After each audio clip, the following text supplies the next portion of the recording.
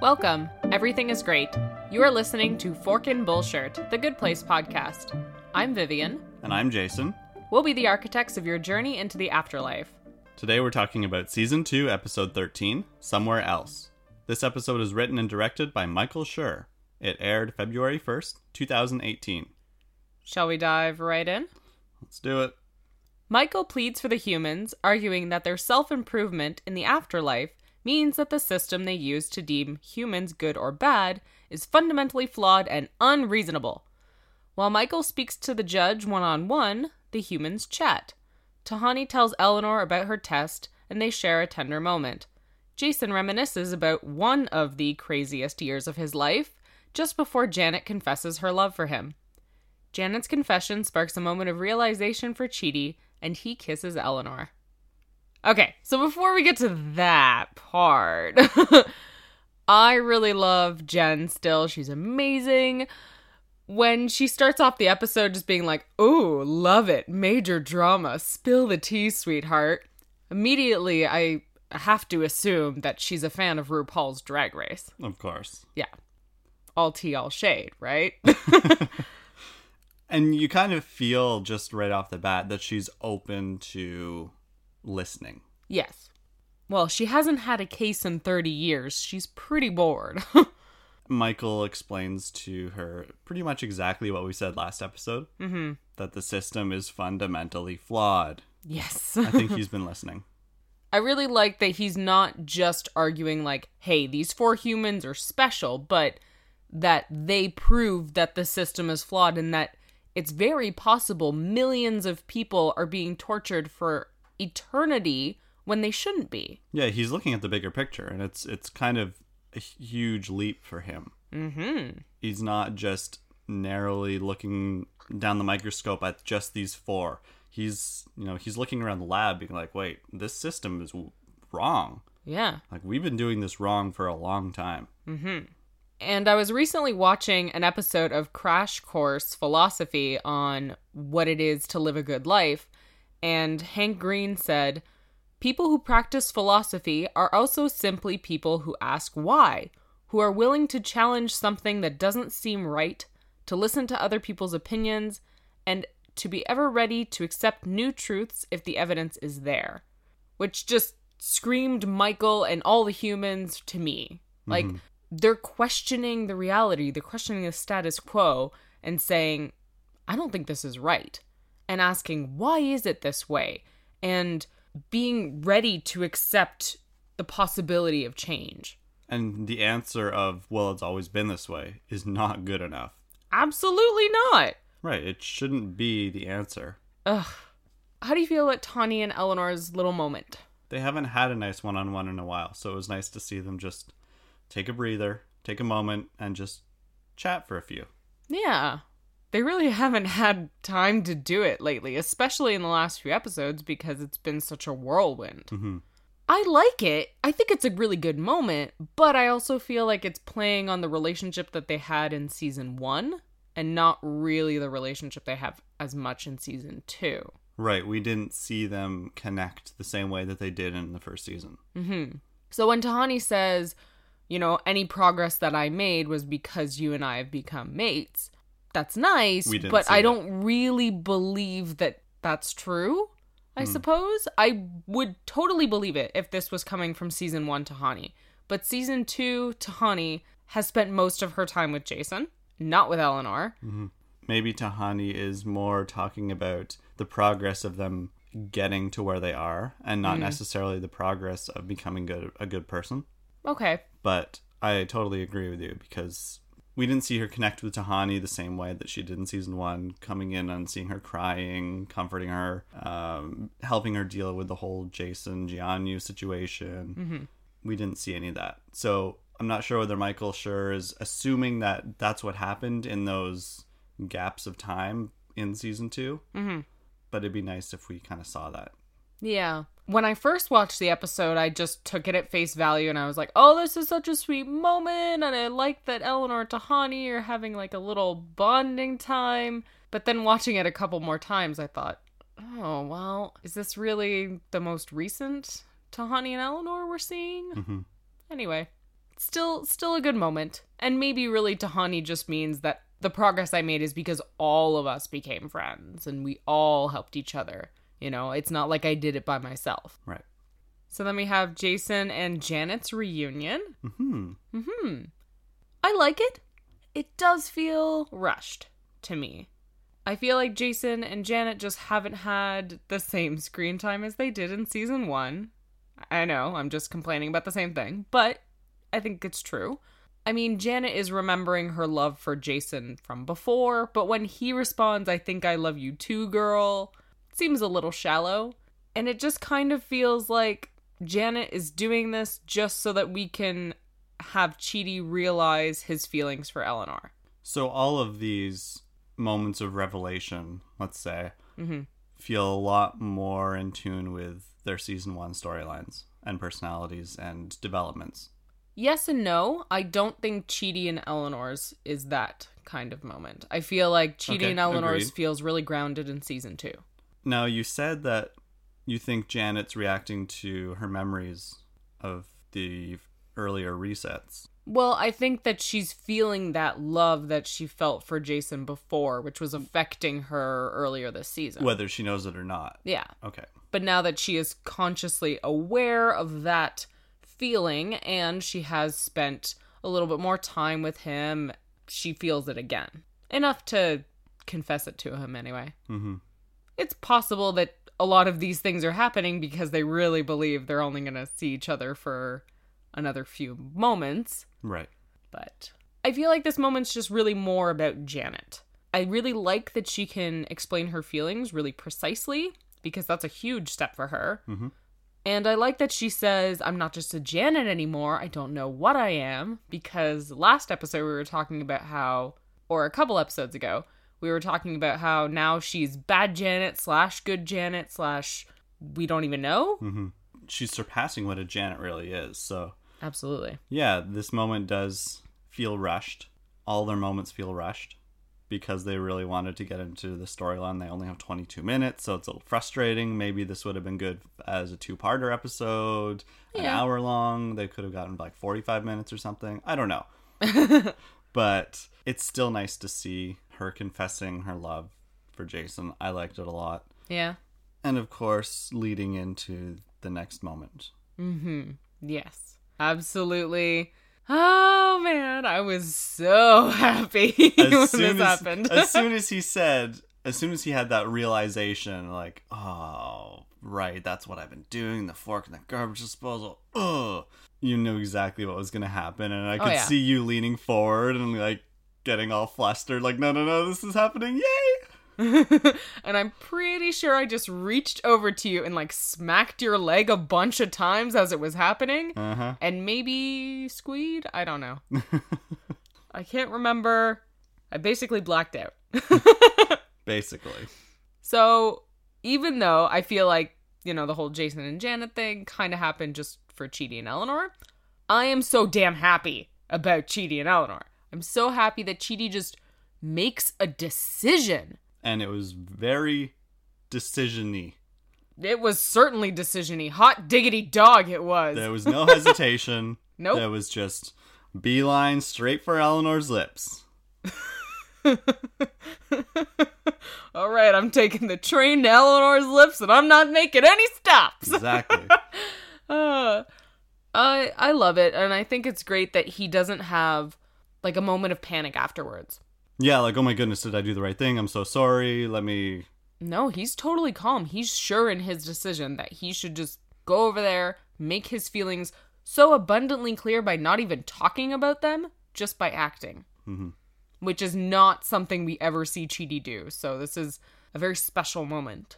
And I really love that a few people on Twitter started mentioning me in their tweets, like, hey, what about that moment? How about that moment? Did you see? Yeah, did you see? Oh, baby, did I ever. I just love that because, you know, everybody knows that I love them, so that's kind of sweet. Mm-hmm. Made me happy that people were thinking of me while Eleanor and Chidi were kissing. All right, so moving past that, even though I never really want to move past that. Michael and Jen propose individual medium places for the 4 humans, but Eleanor argues this isn't good enough. Jen believes they only improved in the fake good place because they were seeking moral desert. Michael convinces Jen to give them a push in the right direction, and before they can explain it, Jen snaps her fingers and Eleanor is back outside the grocery store just moments before her death. Okay, let's rewind a little bit. Yeah. Go back to moral desert. Mm-hmm. And Chidi asks how long they'd have to be in their medium place. Mm-hmm. Eleanor looks at him like, oh, he's thinking about us, and he's thinking about me, and he's thinking about the group, and how long he's gonna have to be away from me and my lips. Yep. It's a very sweet little look that she gives him. Absolutely. Kristen Bell really nailed the aw look. Yeah. Oh, she certainly does. She plays Love Struck very well. Backing up even a little bit before that, when Jen comes in and she's like, okay, I've got 2 things, and first she asks them if they want chips and guac, and then tells them about the plan. All I could think of was like Ron Weasley saying she needs to sort out her priorities. Oh, man. Homemade chips and guac. I mean, it's good. It's homemade. No takers? Okay. Maya Rudolph is fantastic. I love her. Yeah, she is really good. So let me first talk about my own little moment of, oh wow, I'm dumb. Okay. I'm always a sucker to explain how I just realized something for the first time in my long existence of life. Mm-hmm. I've been doing this or saying this or thinking this wrong for years. Okay. So when someone says, looks like they got their just desserts, it's not desserts like, yummy desserts. Yeah. I always thought it was that. What, you thought like, they totally got their just brownies. Well, they're just ice cream sundae. They got what they deserved. Like, everyone deserves dessert. Oh my gosh. I know. It's bad. And then I thought, because I was looking it up online, like, just desserts. Why is nothing... Oh, all these things are coming up. Like, people spelling it wrong and people... It's becoming, like, a generally accepted spelling error that people make. And then I thought, when you desert somebody, that's just one S. Even though it's pronounced the same as desert. Kind of. So I just had a really dumb moment. And it was like a moment of revelation. It was pretty interesting. I was like, oh wow. Oh wow.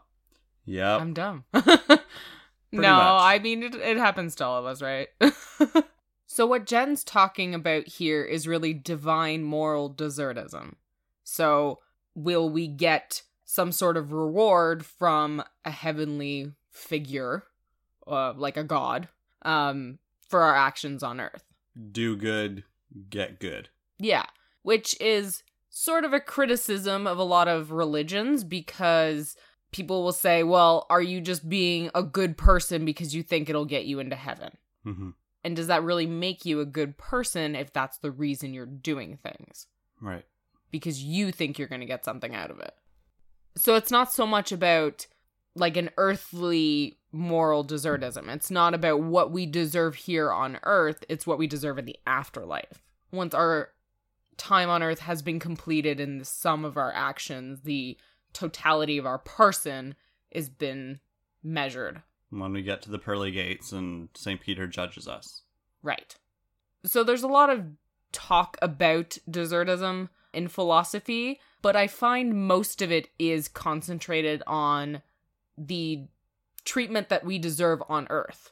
So discussing why should we be treated a certain way, and should certain things mean that we get treated better, worse, all that kind of thing. So for example, the philosopher John Rawls criticized moral deserts because he felt like you shouldn't be treated a certain way because of certain things that are out of your control. So, for example, if you're white, okay, if you're a white person, for example, if you're a white male, it doesn't mean that you should be treated any better than anyone else because None of that is your own action. You didn't choose to be born white, and you didn't work hard to be born male, right? You just are, and you should not be treated any better for that. Right. Which is to say, on the flip side, that if you were born, a black female, that you should not be treated any worse, right? Mm-hmm. Or if you're short, or, red hair, or brown hair, or bad eyesight, whatever. None of that should be a factor in what you deserve as a person. Mm-hmm. But of course, there's a difference between deserving something and being entitled to something, too. So a lot of people on Earth believe that if you work hard, you deserve good things. Like you deserve a good paycheck, and you deserve maybe a raise if you do some really good work. You deserve to have like a comfortable lifestyle if you work hard. We know that's not true. Whereas if you're lazy, you deserve to be, poor. You deserve to be this, that, whatever. Right. So there's sort of just a common conception of how you should be treated and what you deserve on Earth when you're living here.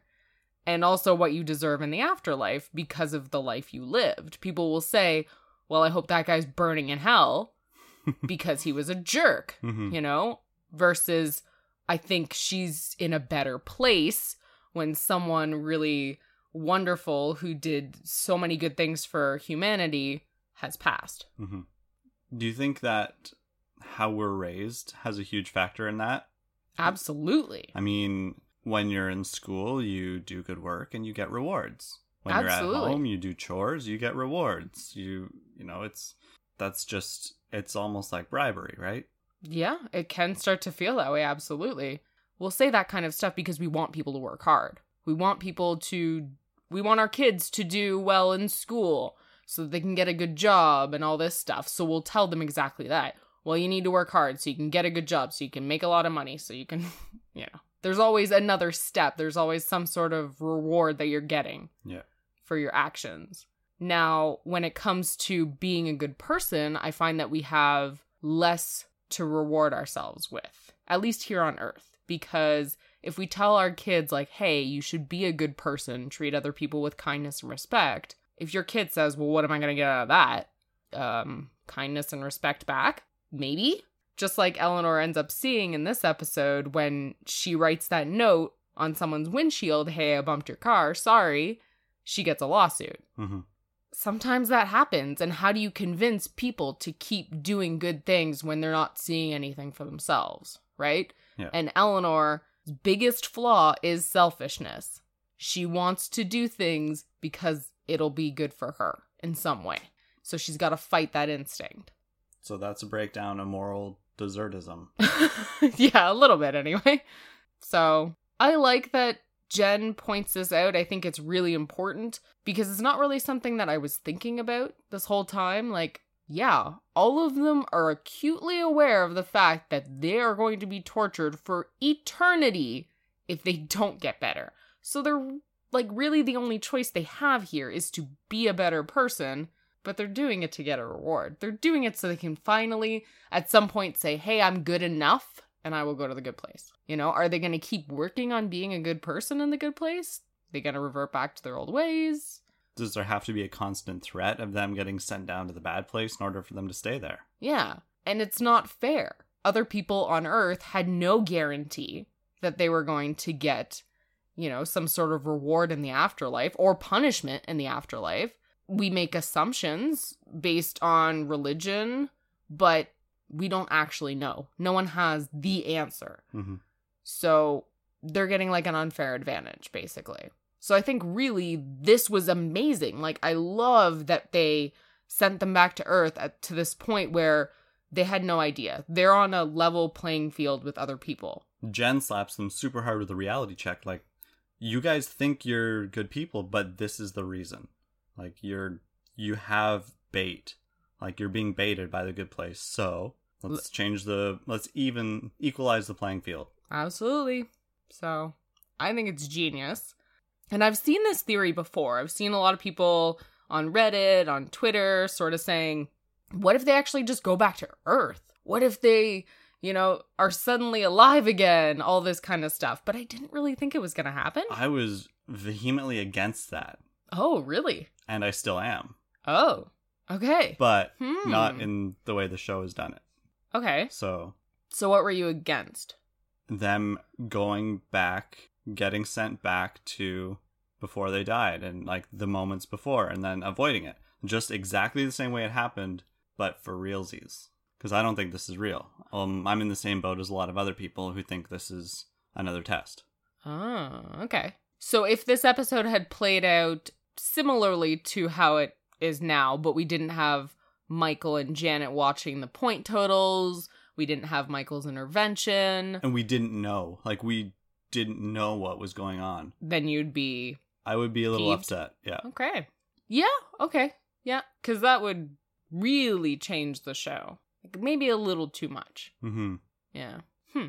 I like that the push in the right direction is so literal. But it does make me wonder how this is going to work for Jason. Because Tahani was crushed by the statue of her sister. Chidi was crushed by an air conditioner. And Eleanor was smacked into a moving truck. So all of those... You can get pushed out of the way. Absolutely. Jason is in a safe. Well, he's not going to be in the safe. So he's going to be... So maybe what? Someone's going to be like walking by and be like, hey, bro, that's kind of a dumb idea. Yeah, that doesn't have the same impact. No. Maybe Jason's dying in the safe, suffocating, and someone opens the door last second.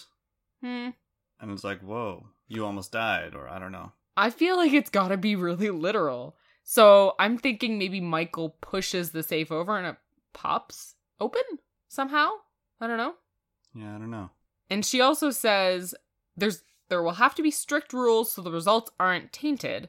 I feel like one of the plot points in season 3 is going to be Jen finding out that Michael intervened again in Eleanor's path. Mm-hmm. And maybe that will bring some sort of punishment onto Michael. Now, we did have a listener, Kate at I Do Human Things, who sort of questioned Jen's reaction to Michael saying that he will probably be punished for eternity as well if things don't work out. And she kind of has this oh, yeah, I guess you'd be punished too. Kind of look on her face. Yeah, I'm not sure whether that's in response to his statement about being punished or whether she's just moved on immediately to, should we do this? Okay, fine. Yeah, and she does that dial-up modem groaning. Exactly. Which is so great. I swear, I just want to add a caption that says dial-up modem. Dial-up sounds. Yes. Work. Bang, bang, bang. Dun-dun. Yes, I want a YouTube video with those sounds over her. The photo of her groaning. Yes, I want that. Someone make that for me. Anyway, I think it's really important that Michael puts it out there that, hey, yeah, I'm putting myself on the line here too. I really think this is going to work and I'm willing to put my existence on the line. Right.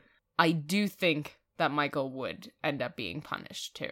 As their advocate, he is responsible. All right, so let's go back to Earth. Eleanor, frozen, watches as the row of carts rushes towards her. At the last moment, a man pushes her out of the way, and she watches as the carts ram right into a speeding truck. She almost died. When she returns home, she decides she wants to become a better person. She quits her job, apologizes to the environmentalist, and joins the Clean Energy Crusaders. Back in the judges' quarters, Michael and Janet carefully watch the humans' point tally. So we get the Engorgulate truck, which is great. And we get a Camilla ad in the background. Yeah.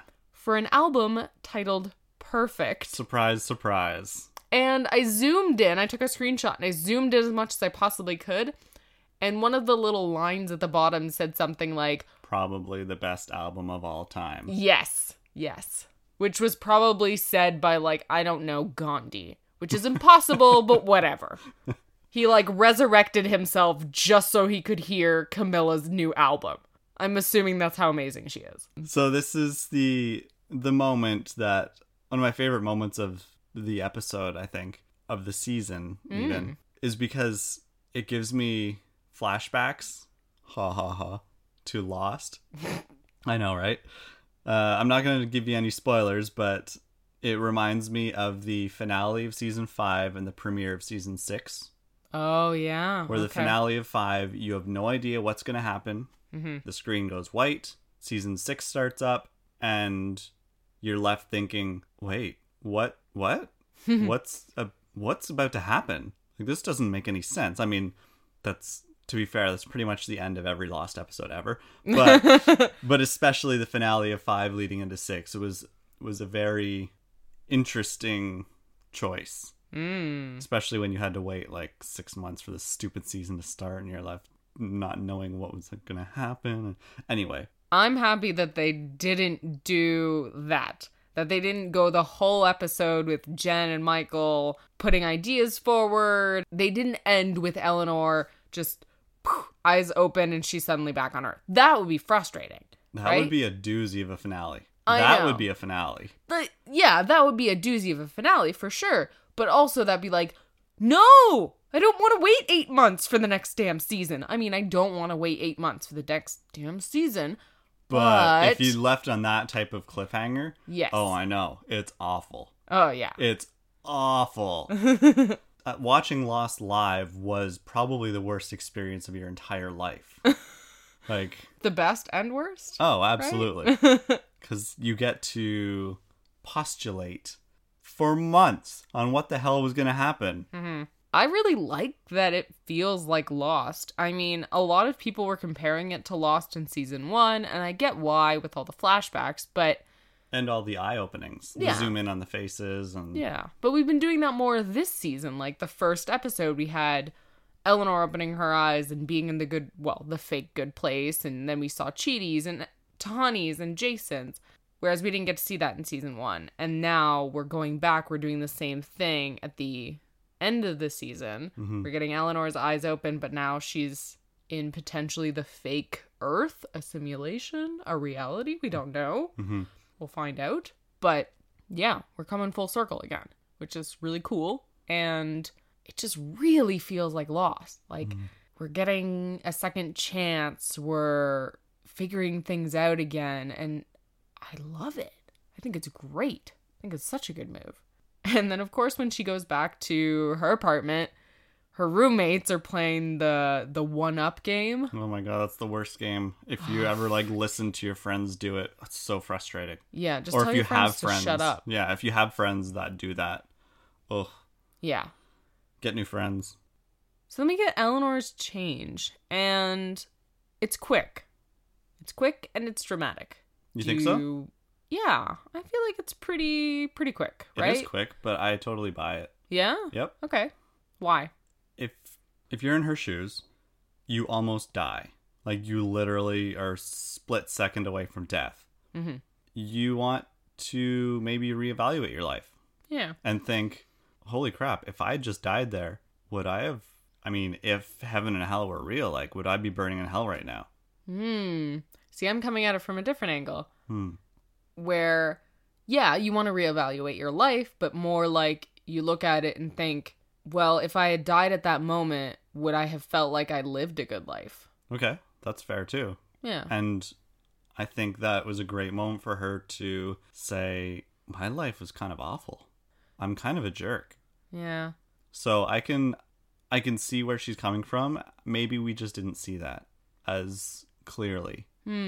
Well, we do know that Eleanor has always had that little voice in the back of her head. Mm-hmm. We know that it's there and it's telling her, you know this is wrong. You know you shouldn't be doing this. But out of laziness, out of selfishness, she still goes ahead and does it. Right. I don't know. I think the change that's a little bit more dramatic for me, yeah, sure, you look at your room and you're like, oh, I'm a slob, I should clean up. I should make an effort to be tidier, that kind of thing. I should conserve. I should donate my things. I don't think that's... I feel like that's totally reasonable. It's like, okay, I buy that. I don't think that's what she's doing. No. But what I'm saying is the part that I don't really buy as much is her joining, the Clean Energy Crusaders. Because we're seeing Eleanor, and it's really hard to take apart you know, what we've seen from season 2 of her in the afterlife versus who she was on Earth. Like, she was a crummy person, right? Yeah. So I guess I can see how some people might be like, well, the Eleanor on Earth, if this is not a simulation, if this is really just her on Earth, she hasn't had any of these life-changing things other than the near-death experience, and would that really lead her to, like, start this whole chain of being good for 6 months? I don't know. Obviously, she's seeking someone who can help her, just like she sought Chidi out, but I guess I just feel like it's a lot. It's a lot that happens in one episode, I think. Absolutely. 100%. Yeah. I totally buy it, though, because her process, I think, is... Okay, let's start with the easy things. I'm going to start small. My room, I want to feel like a better person. I can't feel good in my room. Let's do that. Next, I'm kind of a jerk to people. Let's start to apologize. And then she makes the bigger step of quitting her job. But I think before she quits her job, she's thinking like, this job is terrible. I'm doing bad things. But it's also my source of income, so I need to get a new job. And hey, the guy that I'm a jerk to all the time, maybe I can ease my way in there because it's more convenient and it's easier than going to look for a job because he could offer one like immediately. Oh, okay. So it might be more of a convenience thing. Yeah, well, that's very possible. I mean, it is a job. And she's so like out of tune with the world, I think, at this point. She's been so self-absorbed that she thinks in order to be a good person, you have to have a boner for the environment. So, and like goes all the way, like become vegetarian and everything. So immediately she's like, well, I can get a job helping the environment because that's obviously what good people do. So, good people are vegetarians, so I'll become a vegetarian. Yeah. This is just what she's thinking. Okay. So, These are like, hey, it's like a list of things that good people do, and I'll just pick the ones that I can manage. right. Right. Okay. Interesting. I think if Eleanor hadn't died and hadn't been given a push in like the right direction, she likely would have been charged with fraud because that's what the guy's saying when she goes to quit, right? Like, Yeah. we're being investigated for fraud. Everyone's going down. So good timing on you. So just like Jason, if he doesn't get out of the safe fast enough, or if we don't figure out something, he's likely going to be charged Yeah. with potentially theft, robbery. I don't know. It's not armed robbery. There's no guns, but yeah. So let's talk a little bit about Michael and Janet looking at the points. Yes. Their little morality ticker, which is like a stock ticker. Oh, from okay. Back in the 20s. That's I was wondering what they were trying to be like. when I you're didn't get it. when you're as old as I am, you kind of grow up in the age of stock tickers. Right. Yeah. Yeah. Because you're like 1,000. Yeah. So they're stock tickers basically, but stock tickers, if you're unaware of how it worked, is basically people send information through the telegraph, through like a telephone line, to the little machine which would tell people the prices of stocks. So they were able to get quote unquote real time information back in like the 20s. But it would still take a while, so yeah. They could get their information like within a day. Oh, okay. Instead of like to the minute. And just a little bit of information, if you've ever heard the term ticker tape parade, the ticker tape was stock ticker tape. Which was when a stock ticker had gone through all its tape and all the information's there, it gets chopped up and turned into confetti. So that's where all the ticker tape comes from. Oh, cool. Yeah. Huh. I didn't know that. Did you notice that Eleanor and Jason had different tickers than Chidi and Tahani? I didn't. Yeah, they're slightly different looking, which I wonder why. I'm wondering if it's maybe because Chidi and Tahani were already, like, pretty good. You know, doing good things, but maybe, like, not with the right intentions or, like, not with the right consequences. Maybe every I don't know. device is different for every person. Yeah, no, Eleanor and Jason had the same one, and then Tahani and Chidi did. It might not mean anything. It might just be artistic choice because you know, it was Chidi and then Eleanor and then Tahani and Jason, so they just wanted to have, you know, some sort of difference. But could be a clue. You never know. I'm picking up on the littlest things here. That's what we do on Fork and Bullshit. And speaking of that, the song during the montage of Eleanor becoming a better person has some very poignant lyrics. The song is Maybe by the Submarines. And in this first section, the lyrics are, "There's a sign among the remnants of all our words best left unsaid. And when the truth flies in our direction, do we work it through or lose our heads? Maybe, maybe, maybe we're strong, but maybe, maybe, maybe we're wrong." And I think that's great. Like, the truth of her existence literally flies in her direction the moment she's pushed out of the way. She knows my life isn't good. I'm not a good person right now. And do we work it through? Like, do we try to be better? Or do we just, screw it, whatever, leave it? And then saying here, like, maybe we're strong, like, maybe she's strong enough to do this. And maybe I've been wrong in the past. I mean, it's a little on the nose, but I like it. I think it's great. We've had evidence in the past that the song choices are very on the nose with the situation that's going on. So it's very believable. Yeah, just like Green Light by Lorde in the episode with the scale that turns green.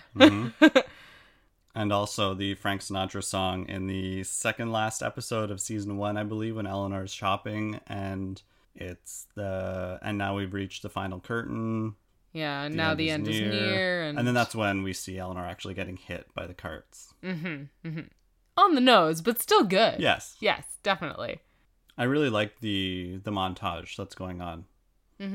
It's really obvious that Eleanor is not only becoming a better person, she's finding it easier to get out of bed, she's smiling more, she's just overall being a happier person. And it's really clear. Yeah.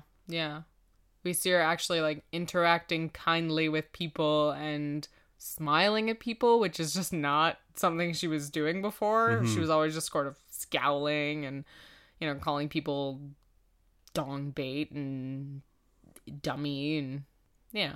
And you see it's an actual effort for her to do this, because she still slips a few times, like, "Do you want to chew on my assortment of brownies?" Which was a great save, by the way. Yeah, excellent. Nobody would have noticed that. I love the reaction from the coworker too, like, yes. Like, it's an interesting thing to say, but okay. Was not expecting that response from Eleanor. And then it juxtaposed with the next part, which we will get into right now. While out for dinner with her roommates, Eleanor finally confesses to her involvement with the dress bitch scandal. Consequently, she has to find a new place to live. She begins to struggle, less engaged at work, and living like a slob again. She leaves a note after bumping a car in a parking lot and is rewarded with a lawsuit. So her roommate's reaction is hilarious. It's almost like she's like dancing when she yells at them. She really needs to like gear up for every moment. So when you watch that scene again, just like notice her body movement. It's when Brittany's saying fantastic. Like, you guys need to, like, you're horrible hogs. Yeah. Just like, you guys are a bunch of hogs and I want you to move out of my apartment right now.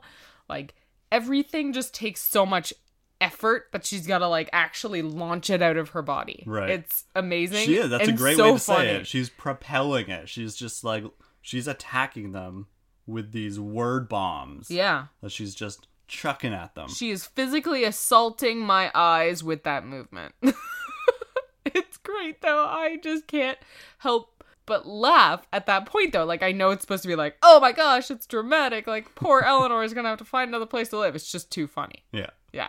And I think at this point, the writers must have like a little inside joke, because I'm sure they're trying to find a way to stick in the word literally every episode. Yeah.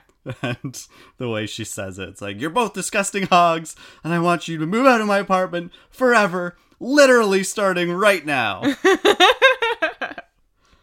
They must have seen the subreddit where many people have commented on how many times they say literally. Yeah, they're like, well, let's just squeeze it out every episode. We can do it. I really think that it's just Michael Schur reliving his love for how Chris Traeger says literally all the time.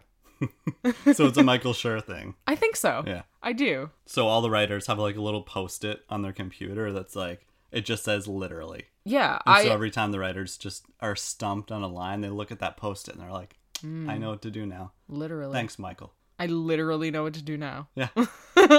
I'm assuming it's just like a cutout of Chris Traeger doing the finger guns, because he does that a lot, with the caption literally underneath. Okay, I like it. Yeah. And if that's not in the writer's room or on every writer's desk, then it should be. So write that down. Make a note. Literally, write it down right now. And then we get the lyrics again. Yeah, the second montage. Yep. When Eleanor's struggling. And the lyrics are, "For such a long time now, we're doing battle with our own familiar inhibitions. Far away from home, our trusty compass fails to find the strange and new position. Can we leave this struggle behind?" Mm-hmm. It's good. They did a good job cutting this one, for sure. So for such a long time now, like, she's been trying to do this for 6 months at this point, and she's trying so hard to just fight against that impulse. But she's losing that battle right now. Mm-hmm. And this whole thing about our trusty compass and we're far away from home just makes you think about how she's not with the people she should be with, right? Mm-hmm. She's not with Chidi, she's not with Tahani or Jason or Michael, and being removed from them makes it so much easier to just slip right back into her old patterns. Yeah. It's like a classic story of your old childhood friend comes to visit you and you fall into your old patterns. Yeah. Now, I was thinking a lot about this, and part of me believes Eleanor finds it a lot easier to be a jerk because she gets reactions. She gets, not satisfaction, but she gets her reward, quote unquote, mm-hmm. which is people's reactions. So she actually gets evidence of what she's doing. Yeah. She gets, whether it's, even though it's not the best. Mm-hmm. So, I mean, it's basically because people react more to a bad person than they do a good person. Mm. So you do good deeds, you're more likely to go unnoticed. You do crappy deeds, people are going to remember you. People are going to point it out. They're going to be vocal about it. That's very true. Yeah. And it's very possible that Eleanor learned that as a child because a lot of kids do that. They try to get attention. Even if it's negative attention, they don't care as long as it's something. Exactly. And I see it all the time with a lot of the youth that I work with now. I see them doing that. They want attention, so they'll say something outrageous. They'll say something offensive. Just to get a reaction. Do something stupid and dangerous because they just want someone to pay attention to them. Yeah. Yeah, I didn't think about that. I think it's also just really easy for her to slip back into her patterns because she's spending so much time with these vapid friends. And I was recently watching an episode of The Passion of the Nerds Angel Guide. You should check it out, by the way. He does Buffy guides, Angel guides, and he's super smart. Really, really cool. The host, Ian, said something that reminded me so much of Eleanor. He said, "How can we be redeemed when the driving impulse is always present inside us? We surround ourselves with other people who are like us because agreement feels good. We want to feel right, so we surround ourselves with people that share our tastes, beliefs, and habits, and our addictions too. So when we discover a part of us we want to change, often our environment won't let us. The people around us are our mirrors of our best and worst selves." So in order to change, you need to change your environment. Yeah. And it's so true. You see it a lot with people struggling with addiction. They'll want to suddenly get sober, but the people around them will try to drag them back because maybe they feel offended. Like, oh, you think you're better than me now? Or, you know, it's just easier because they want to keep those friends in their lives. And if they're not drinking or if they're not using, then those people aren't going to want to be around them. Yeah. You really need to make changes to your environment. Like Eleanor does to an extent. She does get that new job. So that's good. She should have found her own apartment right away and should have stopped hanging out with them. Mm-hmm. But clearly, it was convenient. They'd been friends for a long time, so what the heck, I'll keep hanging out with them. I mean, her friends mock her when she makes that public announcement on Facebook. One of her friends says, have you been hacked? And then they're super judgmental, like, ugh, why would you want to be a vegetarian? Is it because of the little animals and we stick them in cages? Like, they're super judgmental when she says something that honestly won't affect them at all. Mm-hmm. And man, can I ever relate to that? Because I swear, whenever I tell someone that I'm a vegetarian, for the first time, they'll be like, oh. And they start to wonder, like, are you gonna make me a vegetarian? Are you gonna, like, get mad if I eat meat in front of you? Like, there's so many questions about themselves. And sometimes people will take it as, like, a personal attack, so they'll start defending themselves, like, oh, well, I don't eat that much meat. Or, oh, well, I only eat, like, red meat. Like, sometimes, but, I try to buy organic. Yeah, or something like that. Or, oh, well, I only buy from a local farm. Whatever. Like, dude, I didn't tell you because I'm trying to shame you. Mm-hmm. I didn't tell you so that you could, like, explain to me why you're not one. Like, I'm just telling you because, hey, I want to go out to dinner with you guys and I need it to be a place that has something that I can eat. Mm-hmm. Because that's just how I am about my lifestyle choices. But anyway, I just think these people are monsters. and I think she would have done a lot better with other people around. Yeah, for sure. Agreed. And it's interesting too, because like obviously Brittany's got the same kind of idea in her mind. And then when Eleanor says, well, I'm trying to be a good person, she's like, well, how's that working out for you? And that's the key point right there. Yeah. That's what this episode is all about. Mm-hmm. She's super focused on what Eleanor is supposed to be getting out of being a good person. Like, you should only do good things if you're rewarded with good things. That's not reality. Mm-hmm. And that's a super selfish way to look at life. I really like the staging of the scene when they're at the restaurant. Eleanor's on her own and her two friends across the table. I'm not sure whether it was just more convenient to have her friends facing the camera or not, but it just felt like they were ganging up on her. Right. And she felt very isolated. Yeah. Because of her new lifestyle choice.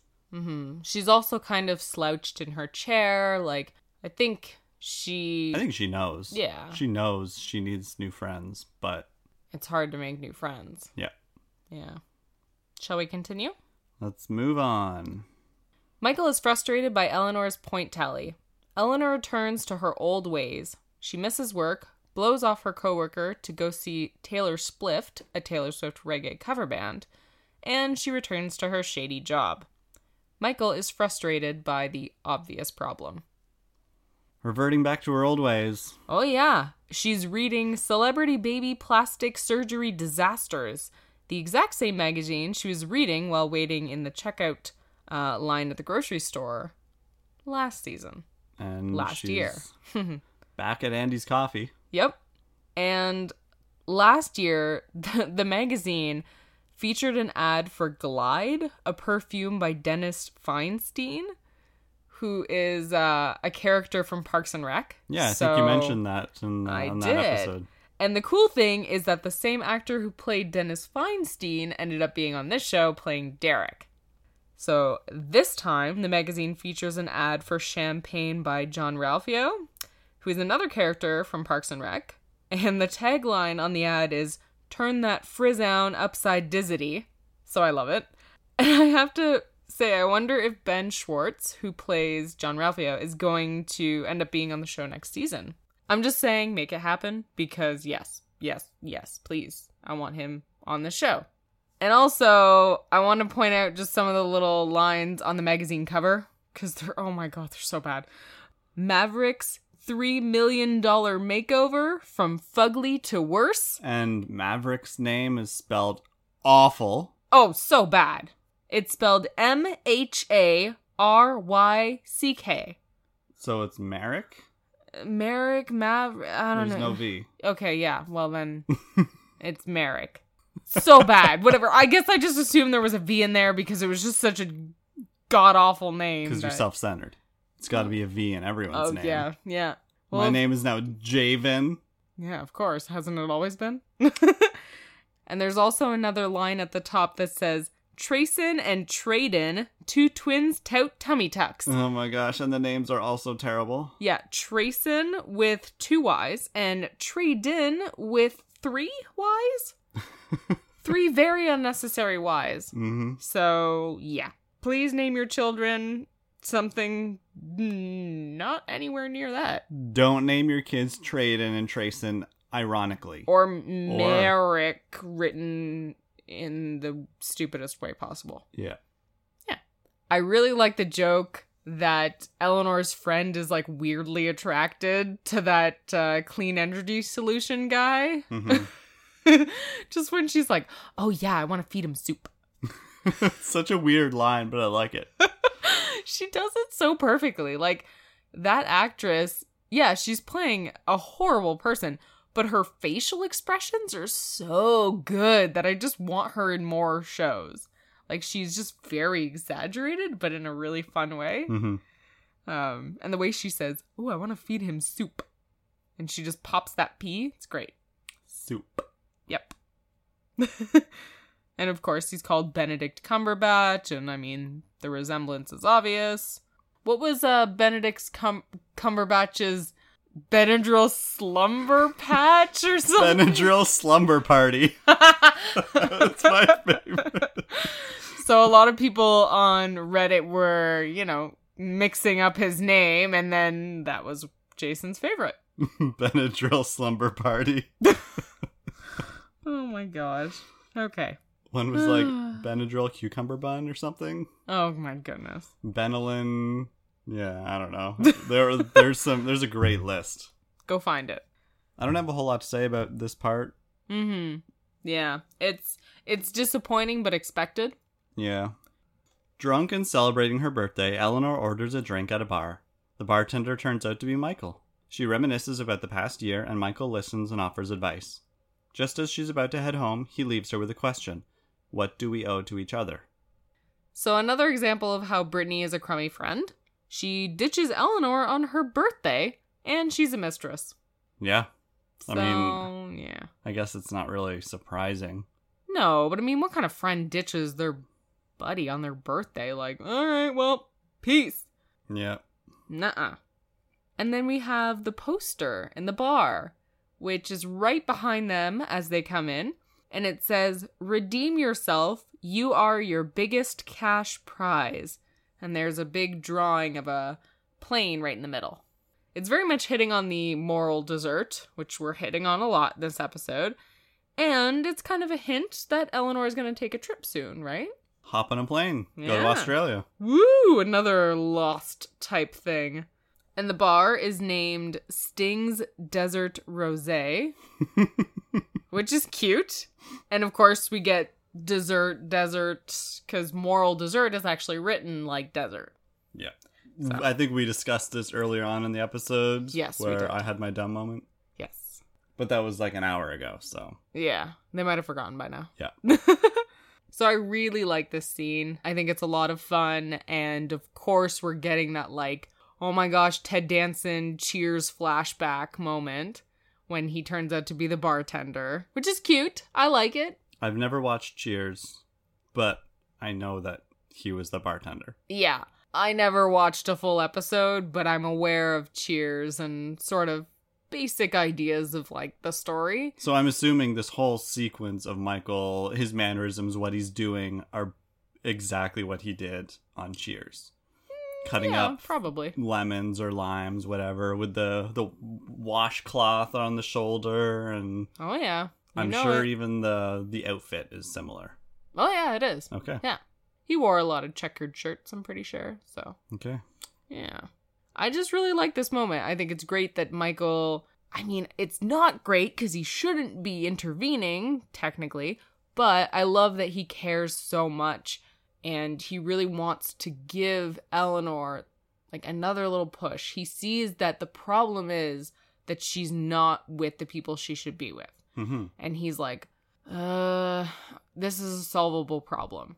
if she actually does get to see Chidi, if she does get to see Tahani and Jason, like, she can improve. And I think she will, so I'm going to give her that little push so that she'll find Chidi. And it's not unheard of. Like, everybody needs a little help from someone. Yeah. If they're stumbling and he can see that Eleanor is kind of slipping, and it's easy to just help somebody. It could be the smallest little thing you can do for a friend or family member or whatever to put them back on track. Yeah, we're not in this alone. Yeah, so it's not totally bad of Michael doing what he's doing, even though he is interfering, but yes, the rules are wrong. Jen's rules are flawed. Ah, okay. Alrighty. I also just love drunk Eleanor. So when she's saying stuff like, I was a good person for 6 months. That's like 5 years. That's like something Jason would say. Yeah, but it's such a good moment. She's super hammered and she's just like, it was like forever. Yeah. Like literally forever. So I should get rewarded for that. Mm-hmm. And I love that we're doing a little callback here when she says, if I'm not going to get rewarded with a tiara or a diagonal award belt, then why even bother, right? Hey, that's like season 2, episode 1. Yeah. When she gets the best person sash and she gets the tiara. And I love that moment too because it shows how Michael and Eleanor are so similar because Michael uses that as a way to torture her, but Eleanor actually wants that. Mm-hmm. Like she wants something that's going to be like, hey, I'm amazing, reward me for it. Yeah. And the only reason it's torture is because she knows she doesn't deserve it. Yeah. And being the center of attention for the wrong reasons. Yes. Eleanor and Michael are just, 2 peas in a pod or 2 pickles in a pickle party. Yeah, exactly. Yeah. Pickle party line? What? No. Anyway, I love it. I just think drunk Eleanor is hilarious and I would totally want to hang out with her. Mm-hmm. If she's going to say pickle party things, then sure. Let's go hang out. I don't like pickles, but I like you saying pickle party. And of course, her response to what do we owe each other is fantastic when she's like, wait a minute. Did I give you a drink? Am I a bartender now? Oh, she's drunk so Eleanor. great. So good. 3 sheets to the wind. And I love that that's the line he really calls out because that is the book that Eleanor used, like ripped the page out of and wrote her note on. Mm-hmm. T.M. Scanlon's What We Owe Each Other, that was the book. In the finale of season 1. Yeah. And at the beginning of season 2, she has that note. She's looking for Chidi. And now this is Michael saying, like, it's really find Chidi, basically. He's giving her that note again. So let's get to the end of our episode. Sure. Michael exits a room, sneakily returning to the point tallies. The next day, Eleanor wakes up with a hangover and checks her computer. After seeing her Facebook post from a year ago, when she said she was going to try to be a better person, she Googles, what do we owe to each other? From here, Eleanor finds a YouTube video of Chidi discussing contractualism. Eleanor takes a plane to Sydney, Australia to visit St. John's University. It's there that she finds Chidi. We return to Michael, who smiles and says, okay, here we go. And our episode ends. So you noticed some of her other Google suggestions? I did.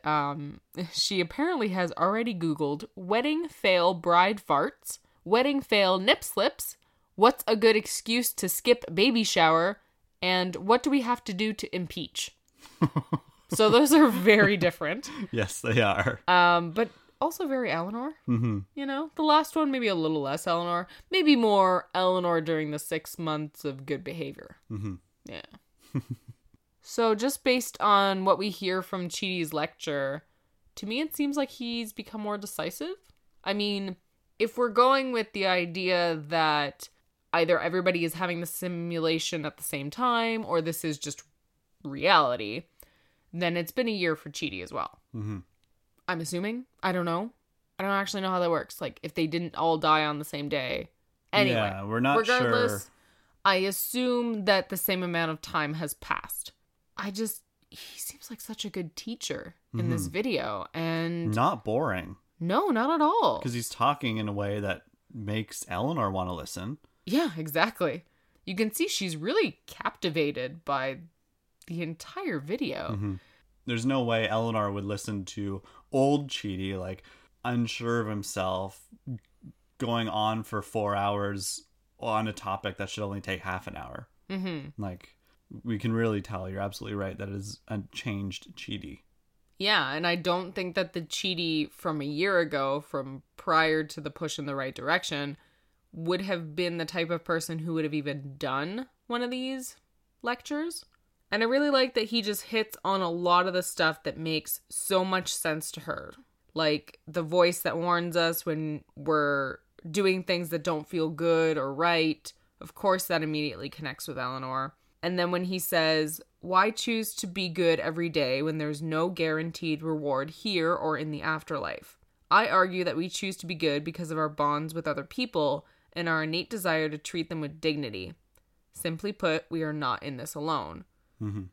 Which just hits on like the theme of the show, I find, because no one on this show gets better on their own. Right. Chidi, yeah, he was a moral person, but he needed someone like Eleanor to show him how to be decisive and to show him how that he could be, you know, a little bit selfish about his own happiness. Like, she made him a better person. And Tahani and Jason, like, they all became better because they were together. Yeah. And that's a really important message, I think, to put out there, too. To surround yourself with good people and to know that you're not fighting on your own. You know, everyone's fighting with you.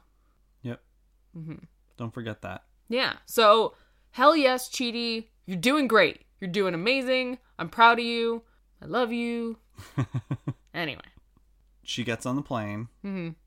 I wish it was Oceanic Airlines. I know! They missed a golden opportunity.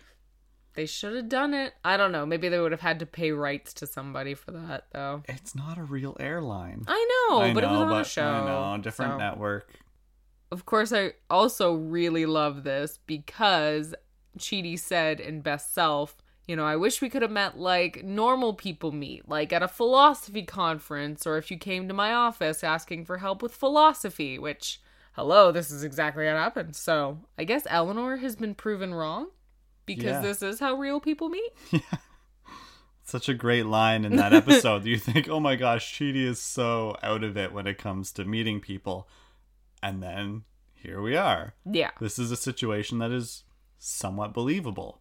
Yeah. You got to meet like normal people. Yep. Let's see if you fall in love this time. Spoiler alert. You totally will. And then we get Eleanor messing up his name again. Of course. Chidi Anna Kendrick, which is a little bit better than Chidi Ariana Grande. Why is it better?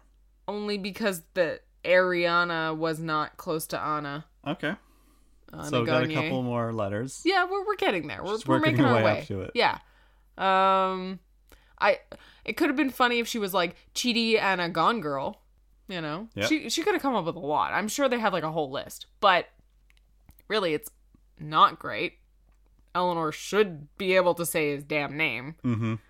I do kind of hope that they have some sort of reference to Anna Kendrick in the following episodes. Just like a movie that she was in, like a poster or something like that. Because in the first episode of season 1, when Eleanor made that comment about Ariana Grande, she started playing just like on the, I don't know, neighborhood speakers during the disaster sequence. So, you know, just add it in there. And just put like a Pitch Perfect poster. Doesn't Jason have an Ariana Grande poster in his butthole? He did.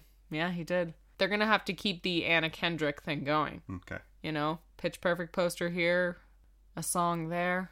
So, do we want to squash some internet frustrations at this point?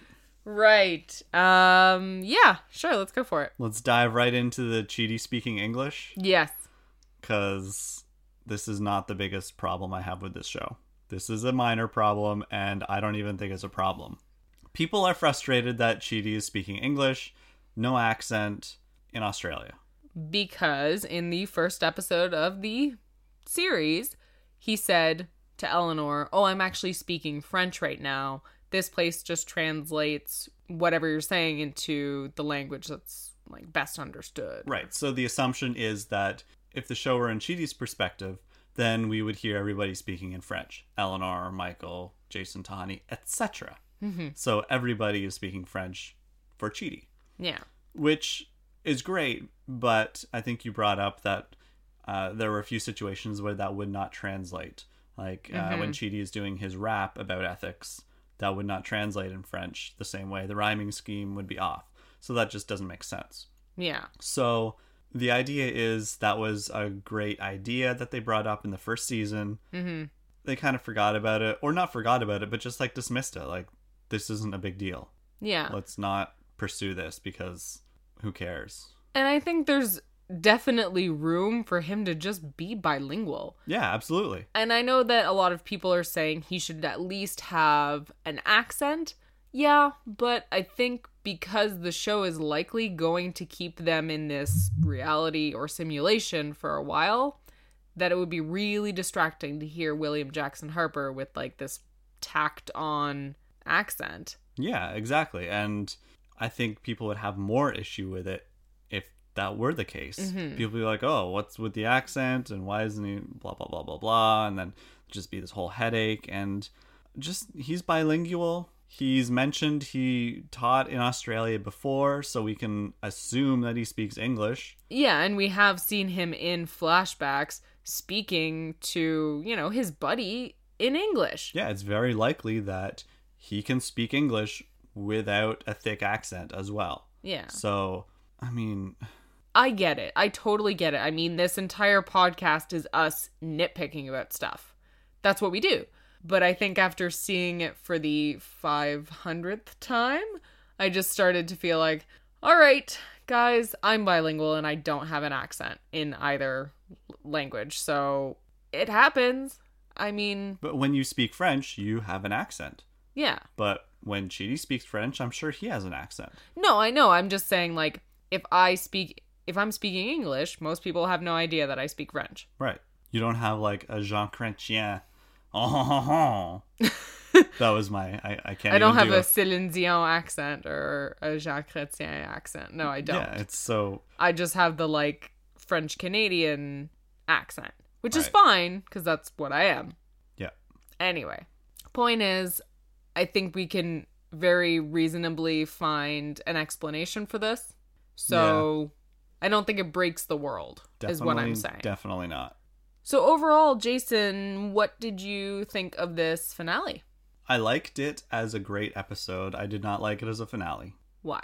Because it didn't feel like a finale. I don't know. It felt like the beginning of a two-parter. I don't know. It felt so centered on Eleanor that I missed everybody else. And a great finale, to me, includes everybody. Like...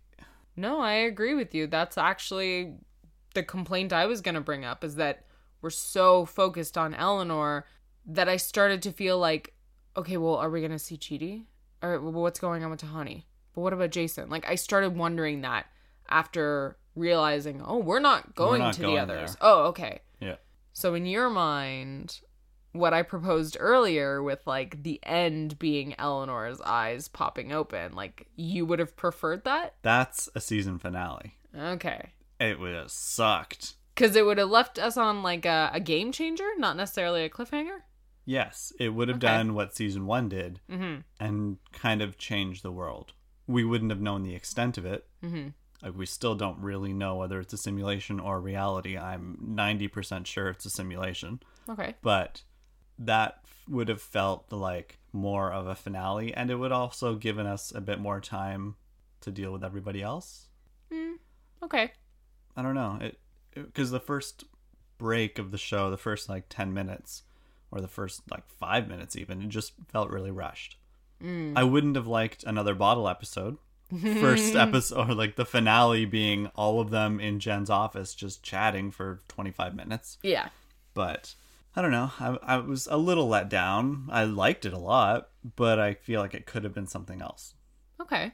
And it's also really hard to top season 1 finale.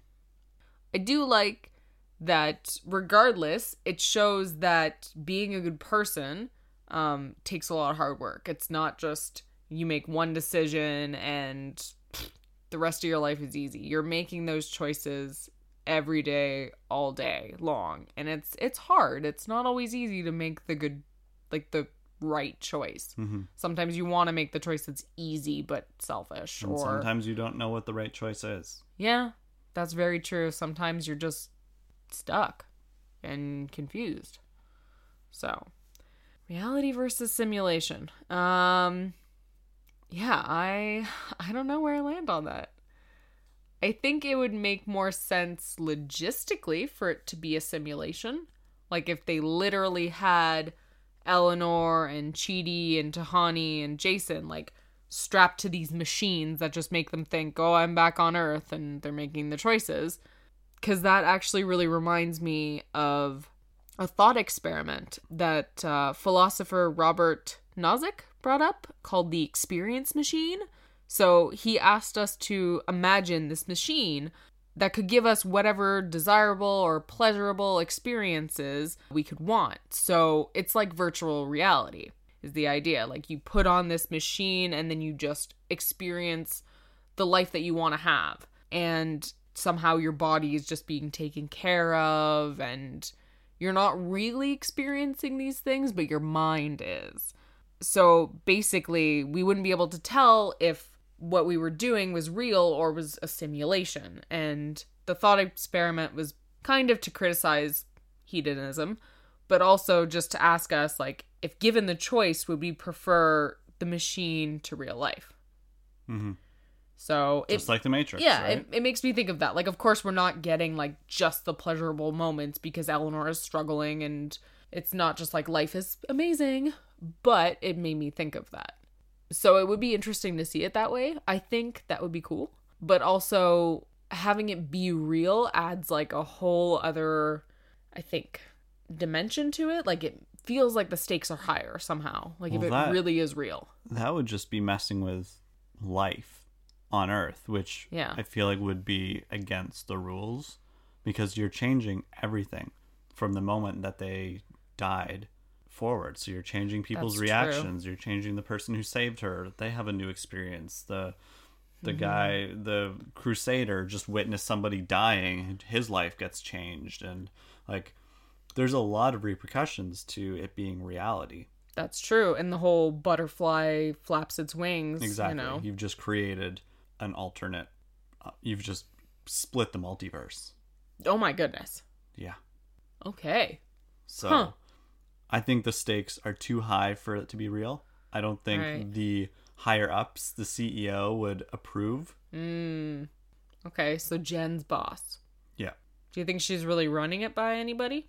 I don't know where she is at this point. Yeah, I know. She kind of disappears. Do you think maybe she's discussing it with her boss? Be like, hey, this is what's going on. I just got to check up on you and let you know what's going down. Maybe.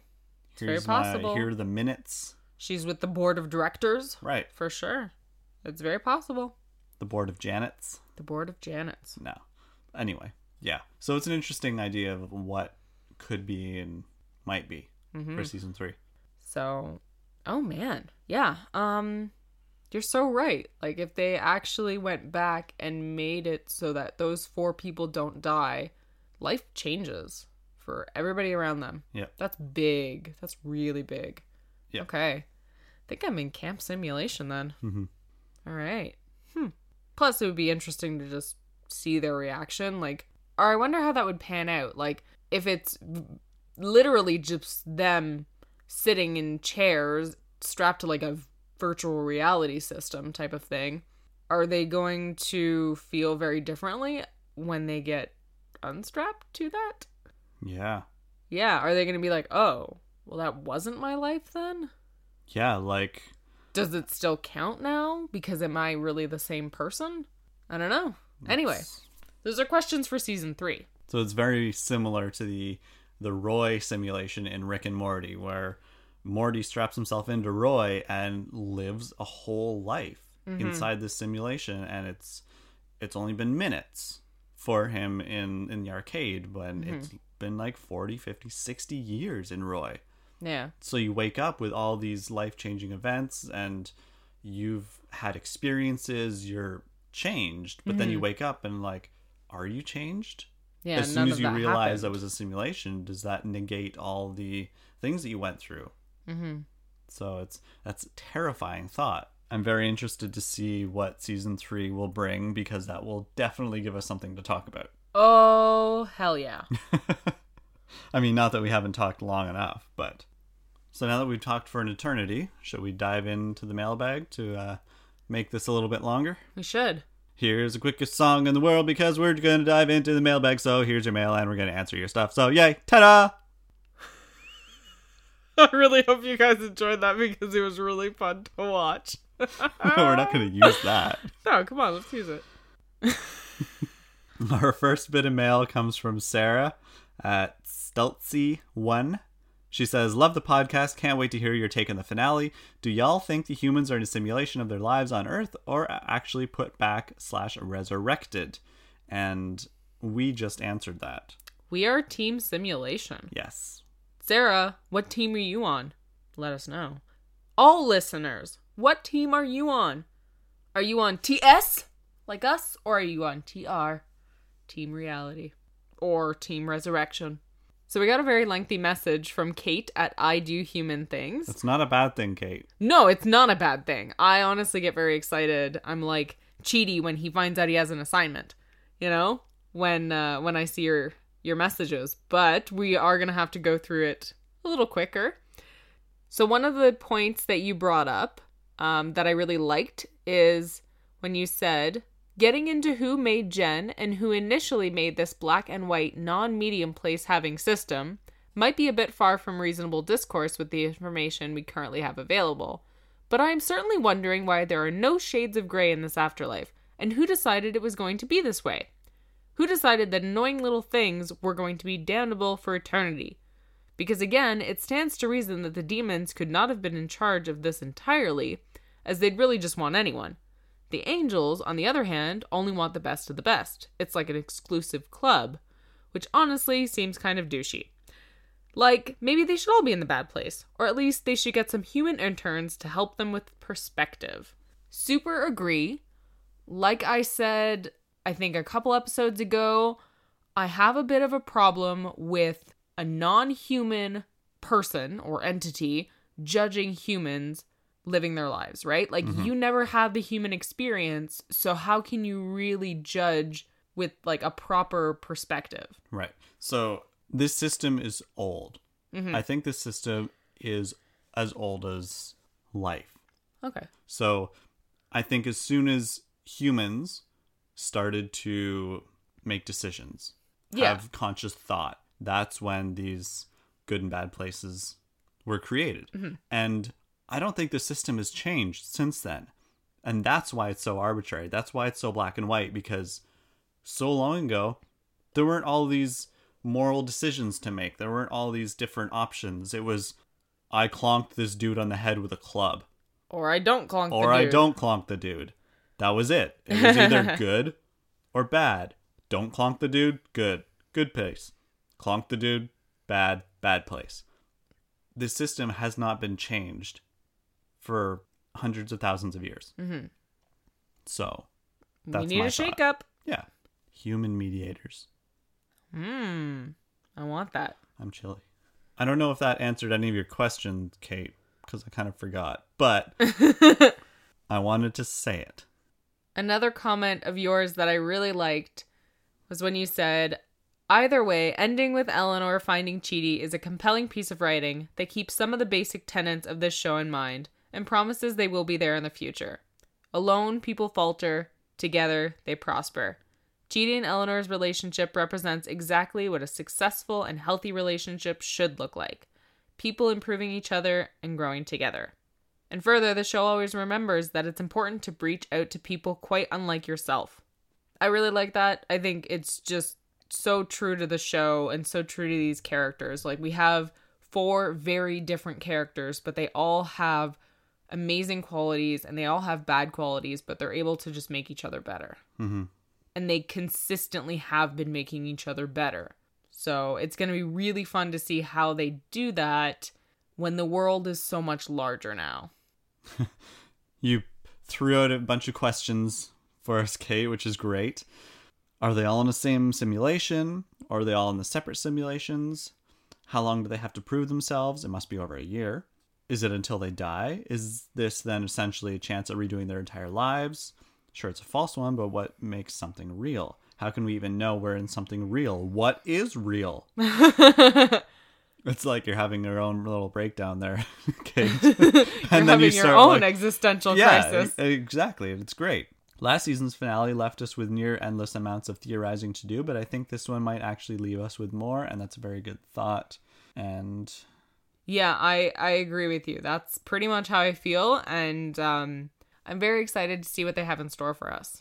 I feel like we're definitely going to be talking about a lot of these questions when season 3 starts up, so thanks for giving us a head start. Yep. Moving on to our next bit of mail. Yes, this piece of mail comes from Jazzy at Jazzy Bear. I only noticed this week that it was in our requests for messages on Twitter, so I'm sorry that we did not get to this earlier. You say, so have you ever considered the possibility that it's actually Michael that's being tortured? I mean, he's the one who's been in his job for a millennia, right? And he's got his job as an architect sort of by default. What if all of that is the actual ruse? Michael slaves away uselessly for thousands of years, and after a while, the higher-ups decide to give him a new level of torture by giving him hope. But then his plans fail, and fail some more. And to make it worse, he's starting to catch a little bit of the humanity bug. Ugh. Can you imagine a worse torture, having spent a life being devoid of emotion and human trappings only to suddenly be sucked in by the most awful parts of humanity? There's nothing worse in the human experience than dashed hopes. And that's perfectly summarized, and it's very good thought, and we definitely mentioned this a couple episodes ago. So we apologize for not getting to this sooner, but we can restate our thoughts. No, I don't think it's Michael being tortured, but I think it would be a really great way to torture somebody. A double level of torture. Yeah, because now he's trying to save the humans, and to fail in that would be devastating. Because he cares about them now. No, it's not just him that he cares about. It's not just his project. It's, I care about myself, sure. I care about the project, whatever. I care about these 4 humans now that are my friends. And I'm willing to sacrifice myself for these people. Yeah. And if I fail them... I'm not just failing my own life, I'm failing them. That's torture. Yeah. So I like the idea that it's a double layer of torture. So Eleanor and everyone, they're all real. They're all really being tortured. Yeah. But they're also torturing Michael. Ooh, okay. Yeah, that's very possible. And Sean is the one in charge with torturing Michael. So that could be fun. Yeah. It's fun to think about, but I don't think it's what's going on. I think they could possibly bring it up in later seasons, though. So we'll keep an eye out for that. I mean, I thought that the whole them going back to Earth thing was like never gonna happen. Yeah, me too. So who knows? Agreed. Yeah. Nothing is off the table. Not with this show. Last week, Darcy Carden, the actress who plays Janet, of course, had an AMA on Reddit, which is a Ask Me Anything. So she answered a bunch of questions, and we got to hear her thoughts on some interesting tidbits of the show, including one of our own questions. So we asked Darcy Carden our pressing question that we've had pretty much since the beginning of this show. Do you think Janet is a person? And I said, if yes, did you always think of her as a person? And her response to that was, not a person. So, Janet is not a person, which is what Janet always says. Yes. I mean, it's, it's like her catchphrase. Not a girl, not a robot, not a person. Right. Right? But interesting, comes from the woman who brings Janet to life, so to speak. And we got a Reddit user named Houndy who said, if the not a person answer is not debated needlessly to death on the next Fork in Bullshit, I will be very disappointed. So, I mean, I don't know if it's going to be debated needlessly to death, but it will be debated. That's for sure. Because now that I'm thinking about Janet and her journey, I really feel like her story is her journey to personhood. And it's gonna take a while. Like, she's getting there. And this season, we've seen her change so much, right? And she says now, I'm not just a Janet. I don't know what I am, right? So she's trying to figure that out. So at the moment, I don't think she sees herself as a person. Mm-hmm. I think she might even, like, transcend personhood, like, just go right past it and become, like, I don't know, some sort of enlightened being or something. But yeah. It's interesting. I almost see her in those diagrams of evolution of, like, the little sea amoebas turning into, like, a double cell, single celled organism, evolving, getting, sprouting a couple legs, crawling out of the water, etc., etc. Oh. So Janet started out at the end of that diagram, just regular old Janet. And as the resets have happened, she is progressing along the timeline. But the timeline doesn't end. Like, she's going to keep going. Right. And personhood is just one step. Like you said, she's going to go past that. Ooh. She's going to become more. Ooh, interesting. So, Yeah. Janet's not going to stop evolving. Yeah. But I like that the overarching theme of the show, one of them is Janet becoming a better person, a better being alongside Eleanor. Yeah. At least much more powerful. But also, yeah, I would argue definitely more human. And the other question that we had for Darcy was, what's one of your favorite moments from the set? And she answered, one fave memory, there are 1 million, but here's one. In the last episode of season 1, there is a moment where Ted Danson pushes a cactus over and it falls on the ground. This was improvised, by the way. Pushing the cactus to the ground was not in the script. When Ted did that, we, the cast and the crew, lost our minds. It was late, and we were giggly and loopy and feeling a little cuckoo. And Will and I, the guy who plays Chidi, made up a great song and a great dance. And the lyrics are simple: cactus up, cactus down. This story would be better if I could sing the song for you and show you the dance. But because I am typing this on a computer and we're not in the same room, I can't do that. But maybe someday. Will and I still sing this song to this day, and I'll actually see him tonight, and we will most certainly sing it at some point in the night. So, Darcy, if you're listening, or even listeners, just, like, at her on Twitter and ask her to record that dance for us and the song for us. Maybe get Will involved too, because I need to see it. I want to know how the whole cactus up, cactus down thing goes. Is there, like, arm movements that go up and then down? Is it like... Bed goes up, bed goes down. Bed goes up, bed goes down. Yeah. Cactus up, cactus down. Cactus up, cactus down. Is it like that? Darcy, you need to let us know. I think that's it. Next episode, we will have a season 2 wrap-up episode. Mm-hmm. Expect it. We can't give you a definite date, but it's likely going to be in 2 weeks. Mm-hmm. So... it'll be on our social media. It'll pop up on your podcast app. Yep, and then we'll also let you know what our plans are for the break. Mm-hmm. Or if you have any ideas, let us know. Yeah, if you have any suggestions of TV shows, movies, whatever that you would like us to discuss, send us a message, send us an email. We welcome all suggestions. Mm-hmm. And also, send us your thoughts on season 2. We're going to be talking about it as a whole. We're going to binge watch it now that it's all out. And we want to hear all of your thoughts. And your predictions for season 3. Bring it on. Yep. And thank you very much for sending us cute cactus pictures. Yes, thank you. And thank you just for sending us lots of messages this season. And thank you so much for listening. Like, we wouldn't be doing this podcast if it wasn't for you guys. That's true. We wouldn't. Yeah, I mean, it's shouting into the void otherwise. Janet's void. Ooh, shouting it's everywhere. Into the void. Yeah. I like that. So that brings us to the end of Fork and Bullshit, a Multiverse Radio production. If you like this show, please leave us a rating and a review on iTunes. It is the best way for others to find the show. And now that season 2's over, you can tell people to listen to us. You know, if someone you know is watching it on Netflix, then recommend us. If you believe that they would like us. Anyway, When is it on Netflix? I don't know. If you want to get in touch with us, we're on Twitter at Multiverse Radio and on Facebook at Multiverse Radio Podcast.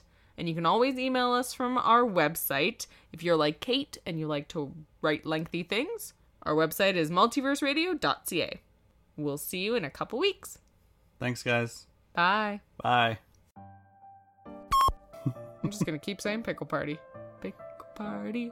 Party with pickles. Putting in a barrel. Getting all You don't put them in a barrel, you juicy, put them whatever. in a package. Okay, fine. Peter Put Piper it in picked a- a peck of pickled peppers, Put it in a package. put it in a pickle party package.